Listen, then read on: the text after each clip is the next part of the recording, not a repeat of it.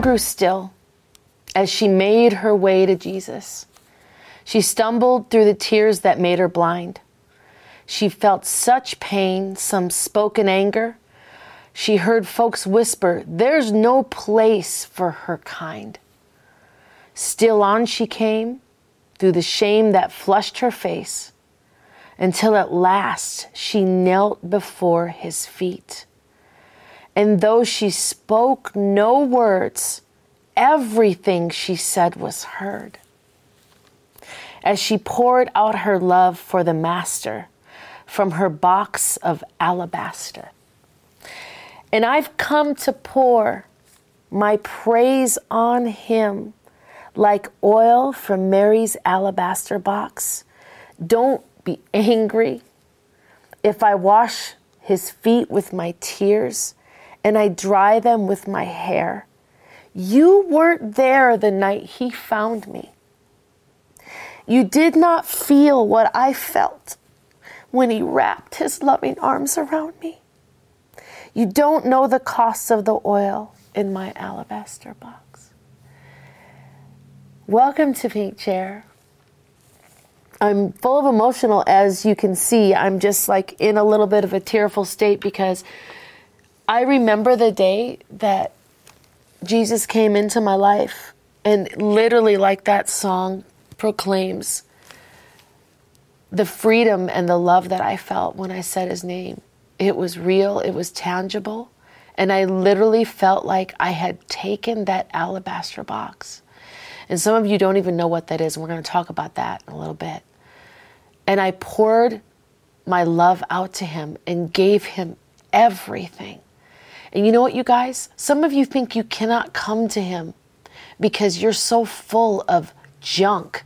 You're so full of evil, or you're so full of addictions and hang-ups and bad habits, and you've done so many bad things that you just cannot change from. You keep repeating the same behaviors. But let me tell you something. He is waiting, and he's laying on that couch, and he's just waiting. He's eating his food, and he's just patiently waiting, like he was for the woman with the alabaster box. You guys know about this story. It's in the Gospels. It's in Luke, actually. Luke 7 talks about the woman that came in. And it says in the scriptures that she was a very sinful woman. Now, it doesn't say what she used to do, but some people think, some theologians say that she was the town whore. She was the town trafficking victim. She was the town stripper. She was the town loose woman. She was the town harlot. You can fill in the blank for yourself. Maybe you're the town harlot. Maybe you're the town adulteress. I don't know. You can fill in the blank for yourself. Boy, I do know for myself is when I read this story in Luke 7, it literally lit me up and set my soul on fire. Because this woman, do you know in those days, women weren't even invited usually to meetings. They weren't invited to learn in the synagogue. They weren't invited to hang around with men. They had their place in society, and especially a woman like her. She wasn't really invited to hardly any places. And it says here, and when one of the Pharisees invited Jesus, and we're taking off on 7:36 of Luke, invited Jesus to dinner with him, he went to the Pharisee's house and reclined at the table. So back then, I've read some commentaries about this, where literally when they had dinner, the Hebrew tradition was to just kind of lay on a couch, and you could actually have the table really low, and there would be pillows everywhere. And they would lay up like this and be, eating their food. Some of them would be just laying down, relaxing. So if you can picture this. Now, understand this as well. At a Pharisee's house, what do Pharisees signify? The law of Moses. They were experts at defining that law. They literally took 10 commandments, of which 2, Jesus said the most important which was love God with all your heart and soul and all your mind and all your strength. And number 2 is love your neighbor as yourself. Jesus said all the commandments lean on those 2 of the 10. But the Pharisees had the nerve, because I guess, you know what? They feared sinning. They didn't want to go to hell. They didn't want to be brought into this place where they couldn't recover from sin. They created 613 sub-laws from the main 10 commandments. And they thought they knew everything. They were like the know-it-alls of the day. They were the prideful people. They were like, people in our today society, the news media. They know everything, right? They know, and you know a friend like that too in your life. They just know everything. They're on social media. They read everything, and they think everything they read is facts. But the truth is that, you guys, in all reality, the Pharisees really didn't know much because they didn't know God's love. They had the Savior right in front of them and didn't even know He was the Savior, some of them. Not all of them, but most of them did not know. They had the Savior in their presence right in front of them, right before their eyes at this table. And this woman that nobody wanted to talk to, that everyone said, oh, we'll call you when we need you, when we want some sex, we'll pay you, girl. They didn't want her to come to this meeting. They didn't want her to come to this dinner. She was not invited. Trust me, not invited, rejected, set to the side, set to a different time. When we need you, we'll use you when we can. But yet she pushed through. She heard about Jesus, and He was cruising around.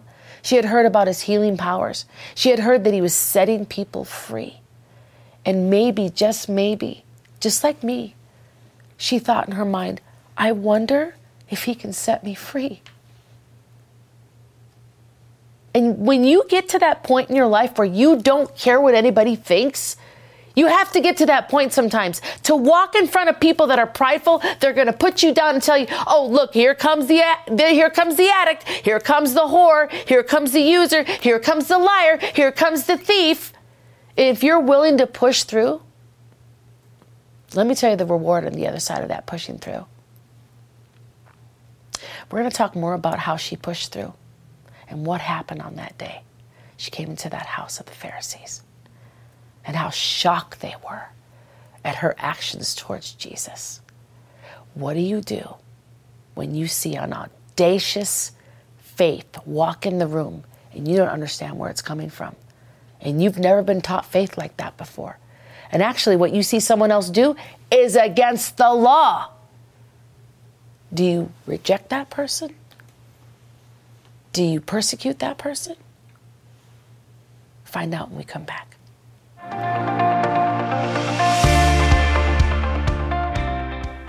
Hi, I'm Annie Lobert of Destiny House and Hookers for Jesus. And also, I am an author. Some of you might not know this. I wrote a book called Fallen Out of the Sex Industry and Into the Arms of the Savior. Do you know when I was writing this book and it was ready to go that nobody wanted to publish this book because they said, it's not time to learn about sex trafficking. It's not time to talk about prostitution in the church. It's not time to talk about sexual abuse or talk about anything that happened to you in that way. This book is way too racy. We've got to tone it down. And also, Annie, it's too evangelical. And at the time I was like, what? I don't even know what that means. I had to look it up. Well, guess what? It finally got published. I had a great publishing company, which is now Hachette, publish this book, and you do not want to miss this story. It reads like a movie. I'm telling you, if you go to our website, hookersforjesus.net, you can order it, or you can go to Amazon and order it on Amazon. We also have it in audio form in my voice, yours truly, and it's in Spanish. If you have a Spanish friend or you don't really like to read English, you'd rather read a Spanish version, we had the greatest interpreter for the Spanish version of this book. You guys, this book is a story of redemption from trafficking, from addiction, from abuse, from complex trauma, and it will set you free or the friend that you know that needs it. Go to the website right now. Thank you.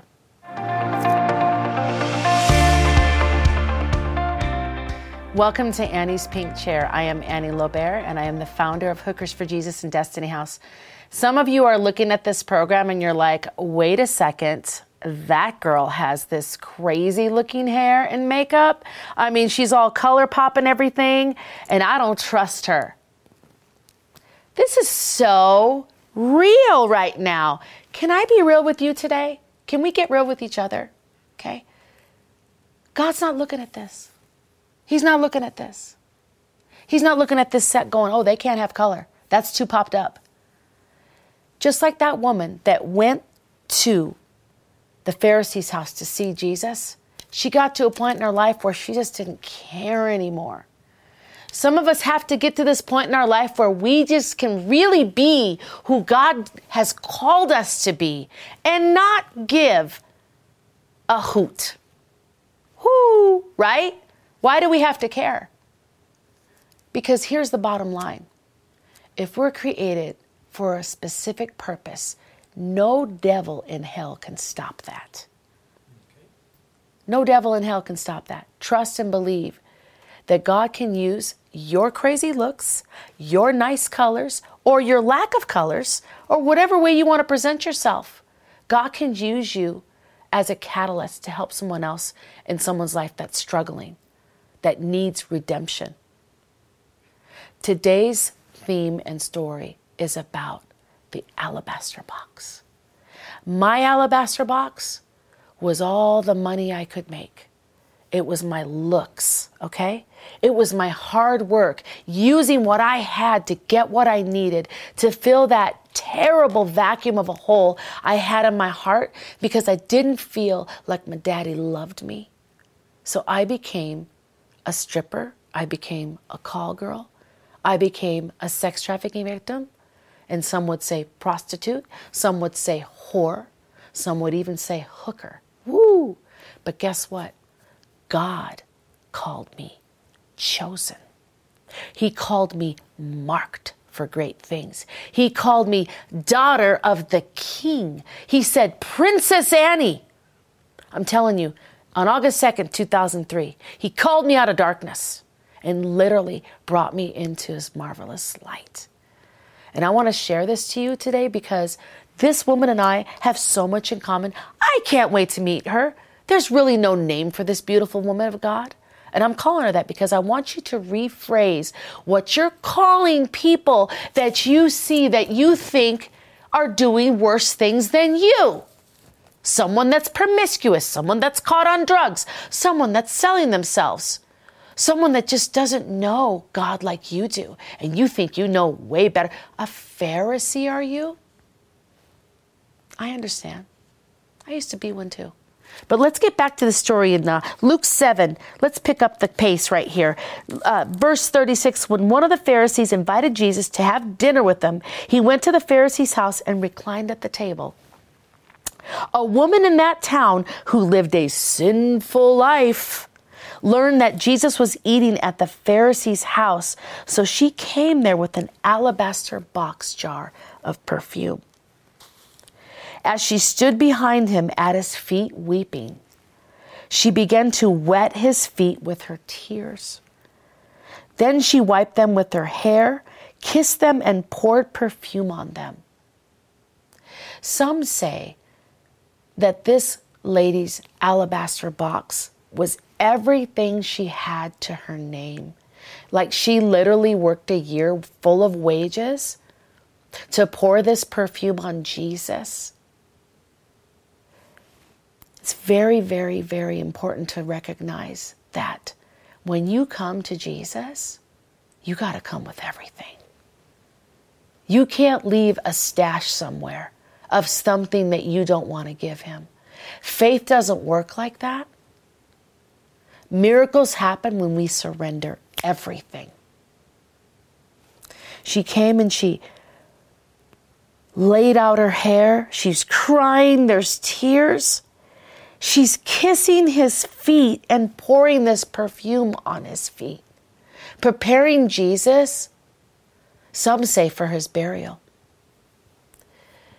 Is it possible that this woman knew, she knew he was the Messiah and that he was to be crucified and lifted onto that cross for everyone's sin and everything she had done wrong?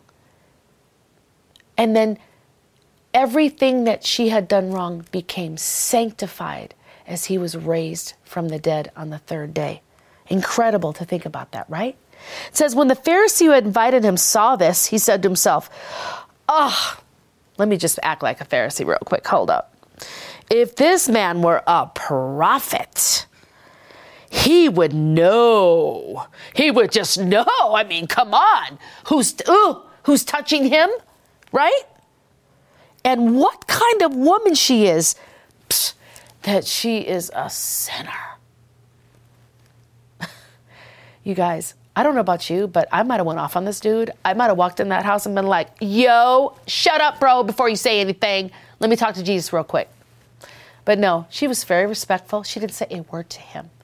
She didn't have to. Her actions spoke way louder than any word she could have ever said to anybody, because she adored the Savior. She got on her knees and she worshiped him. She didn't care. She totally was abandoned to his awe and his presence and his love and his glory that was upon him at that time. Jesus answered him, hey, Simon, I got something to tell you, bro. I'm paraphrasing, you guys. Of course, he did not say bro. 2 people owed money to a certain moneylender. And one owed him 500 denarii and the other 50, and neither of them had the money to pay him back. So he forgave the debts of both. Now, which one of them will love him more? What do you guys think? Personally, honestly, I don't know if even God is going to actually count that and put that into perspective. Because honestly, our love, his love, cannot be measured. But I do know this from my own personal experience, is that when I came to Christ and I was at my wit's end and I had lost everything, I knew I was giving my life to him. I knew that I was never going back. And when I broke that alabaster box over his feet, I was very, very appreciative of what he was doing for me and what he had done for me and what he was about to do. And it was a miracle. It was a miracle to me that he would even love someone like me. Maybe I'm talking to you today. You think you can't be loved. You think that you can't bring everything because it's too shameful. Your face is flushed. You're embarrassed. You're full of guilt, shame, regret. You're full of fear. Guess what? Jesus doesn't care about that. He sees you. He sees you. He doesn't look at those ugly things that you're trying to hide. He sees you and he wants to know you. He wants to redeem you from yourself and the things that you've been caught up in. When we get back, I'm going to share what happened to this beautiful woman and also what God can do for you if you just trust him to give him your alabaster box. Hi, I'm Annie Lobert, and I'm also the founder of Hookers for Jesus and Destiny House, a place where ladies can come that have been sex trafficked to dream again, get rid of their nightmares, discover who they are, their purposes, develop into those purposes and plans of God, and go into their destiny to go out and change the world for good as we know it. Everyone has a call in their life, and I don't care if a woman or a lady has been trafficked and she's been abused. That doesn't mean she's something to throw in the garbage. Okay? This is what I was praying to God before I got out. Hear my prayer, Lord. Let my cry for help come to you. Do not hide your face from me when I am in distress. Turn your ear to me when I call. Answer me quickly. And that's what he does for these ladies at the Destiny House. We really need your partnership right now. More than ever right now, we need it. Because ladies literally come to our house with no clothing. There's no really good resources for them. Destiny House is a place where they can lay their head and become stabilized from their complex trauma, get into trauma counseling. We have horse therapy. They swim, they play tennis, they work out, they eat right again. and they get their lives back together. It's miraculous transformation that you do not want to miss. When you partner with us, you partner with us into transforming lives into brand new creations.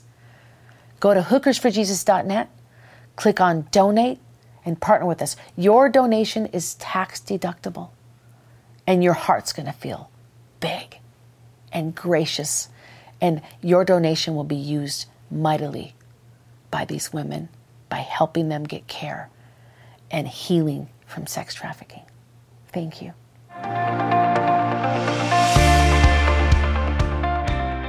You guys, this is the pink chair. Listen, we're in the middle of this super hot story, steamy story. And I wanted to share something real quick. We're in Luke 7, woman that anointed Jesus' feet with the alabaster box. I'll never forget. I was in, oh gosh, I don't even want to say the name of the casino, but I was in a very nice, posh casino, very expensive, newer. And I was walking through, and listen, for the reason I can't explain to you, except for the fact that I was living my old lifestyle.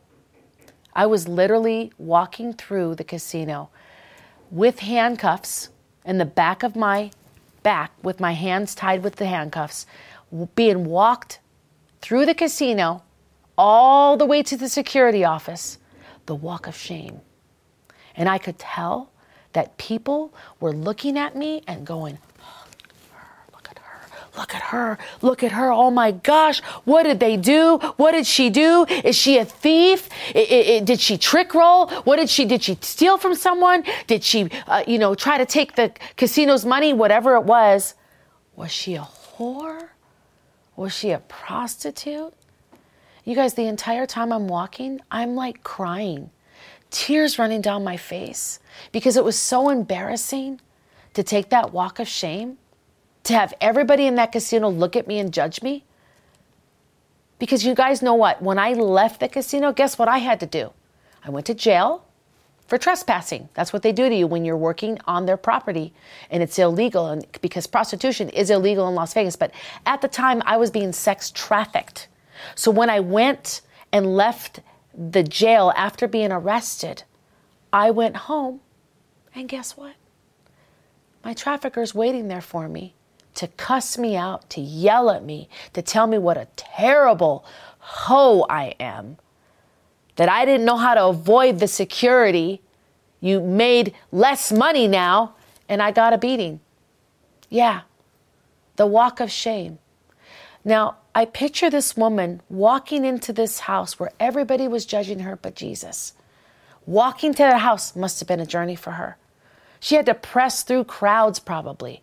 People looking at her going, there's that woman. Oh, look at her. Oh, you know what she does for a living. Oh my gosh, she slept with like 5 of my friends that are da-da-da. She's got diseases. Who knows what happened? But what I do know is I can empathize with her and I can relate to her in so many levels. But for her, the bravery and the courage and the trust that it took for her to walk into that house and to walk up to Jesus and give him everything she had, to risk her reputation against those Pharisees. What a brave soul. But there's something that I know that she knew. There's something instinctively I know that the Holy Spirit was probably speaking to her. We don't see it in the scriptures, but for me, Jesus was speaking to me the entire time I was being trafficked and I was selling myself. That he loved me, that he forgave me, and he was asking me to come home. Was he speaking to her? Do you think there was a voice that said, you're safe with me. I am the Messiah. Come and surrender everything and let me change your life from the inside out.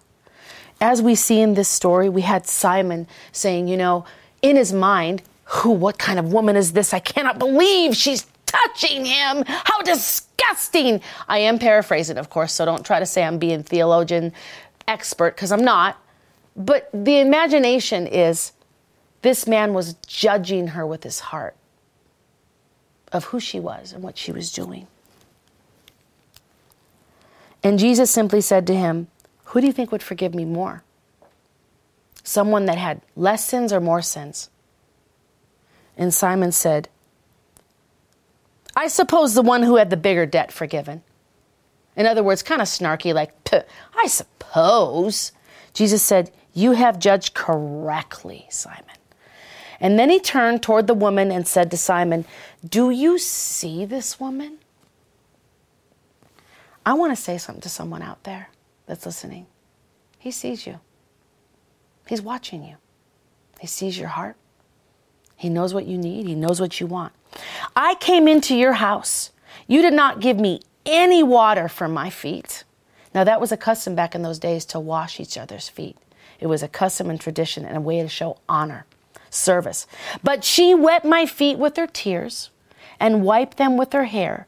You did not give me a kiss, but this woman, notice he didn't say this whore, this sinner. He said this woman, from the time I entered, has not stopped kissing my feet. You did not put any oil on my head, but she has poured perfume on my feet. Therefore, I tell you, her many sins have been forgiven, as her great love has shown. But whoever has been forgiven little loves little. Then Jesus said to her, your sins are forgiven. The other guests began to say among themselves, who is this who even forgives sins? Like, they obviously had no clue that this was the Messiah sitting in the midst of them. And Jesus said to the woman, your faith has saved you. Go in peace. And today, I know I'm speaking to someone out here right now. He wants to set you free. It's very simple. All you have to do, like I did that day on August 2nd, 2003, is surrender. Surrender everything. And just say, Jesus, I believe in you. I believe that you died for my sins.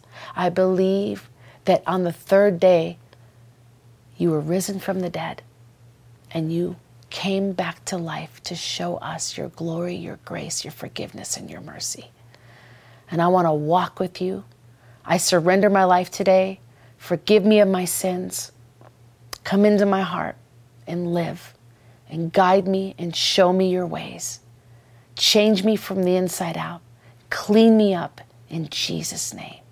You know what, you guys, if you prayed that prayer today, I really, really would love for you to contact us at hookersforjesus.net. Just click on contact and you can click on the info box. Let us know your name and your story if you care to share, and we'll give you some resources to help you on your journey. Thank you so much for joining Pink Chair today. And just remember, you are never too far from God. There is nothing that can separate you from His love. He's looking for you. He's waiting for you. And He loves you. Thank you.